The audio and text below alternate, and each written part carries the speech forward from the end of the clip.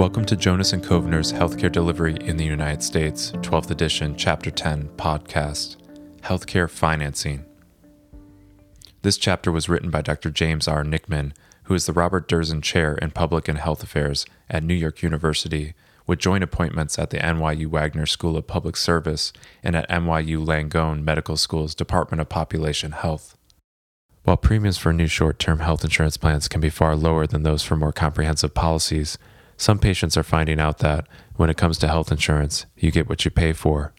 One 61-year-old Arizona woman who had emergency surgery for diverticulitis got most of her bills paid with a short-term policy. After allowing for a $2,500 deductible, she had to pay herself. The woman was readmitted to the hospital with an abdominal infection shortly afterwards. This time, her insurer refused to cover her costs, citing a pre-existing condition, and also canceled her 3-month policy, even though she had just renewed it. A third hospitalization a few weeks later, for a condition that was probably related to inactivity while she recuperated, found the patient without any insurance at all. She was left holding a hospital bill for $97,000. When Consumer Reports published the woman's story, the insurance company responded to inquiries by saying that short-term plans are not meant to provide the more inclusive coverage offered by employer plans or by plans sold in the Affordable Care Act exchanges. Short-term insurance is only good if you're healthy, the woman's husband told the Consumer Group. The Trump administration has taken steps to undo key parts of the Affordable Care Act, which will probably reduce the number of people who are able to obtain health insurance under the Obama administration's legislation. In addition, the changes may lower premiums for healthy people, but increase them for those who are unhealthy or ill. The Trump administration is also making it easier for the 20 million Americans who buy their own health insurance to choose short-term policies that cover them for up to 1 year, instead of the usual 3 months. But the coverage remains very limited, and the deductibles will still be high. It's expected that the monthly premiums for short-term care will also rise, though they will likely still be lower than those for the more comprehensive plans sold through the Affordable Care Act marketplaces.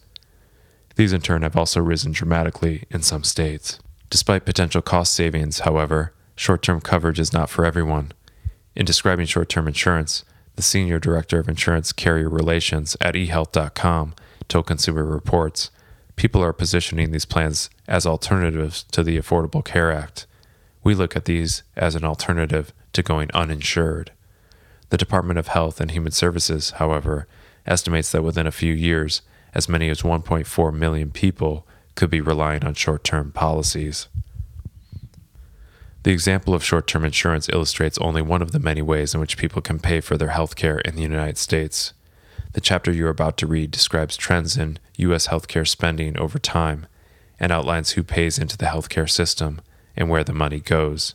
It differentiates between public and private spending and purchasing and identifies the different categories of health plans within the public and private systems.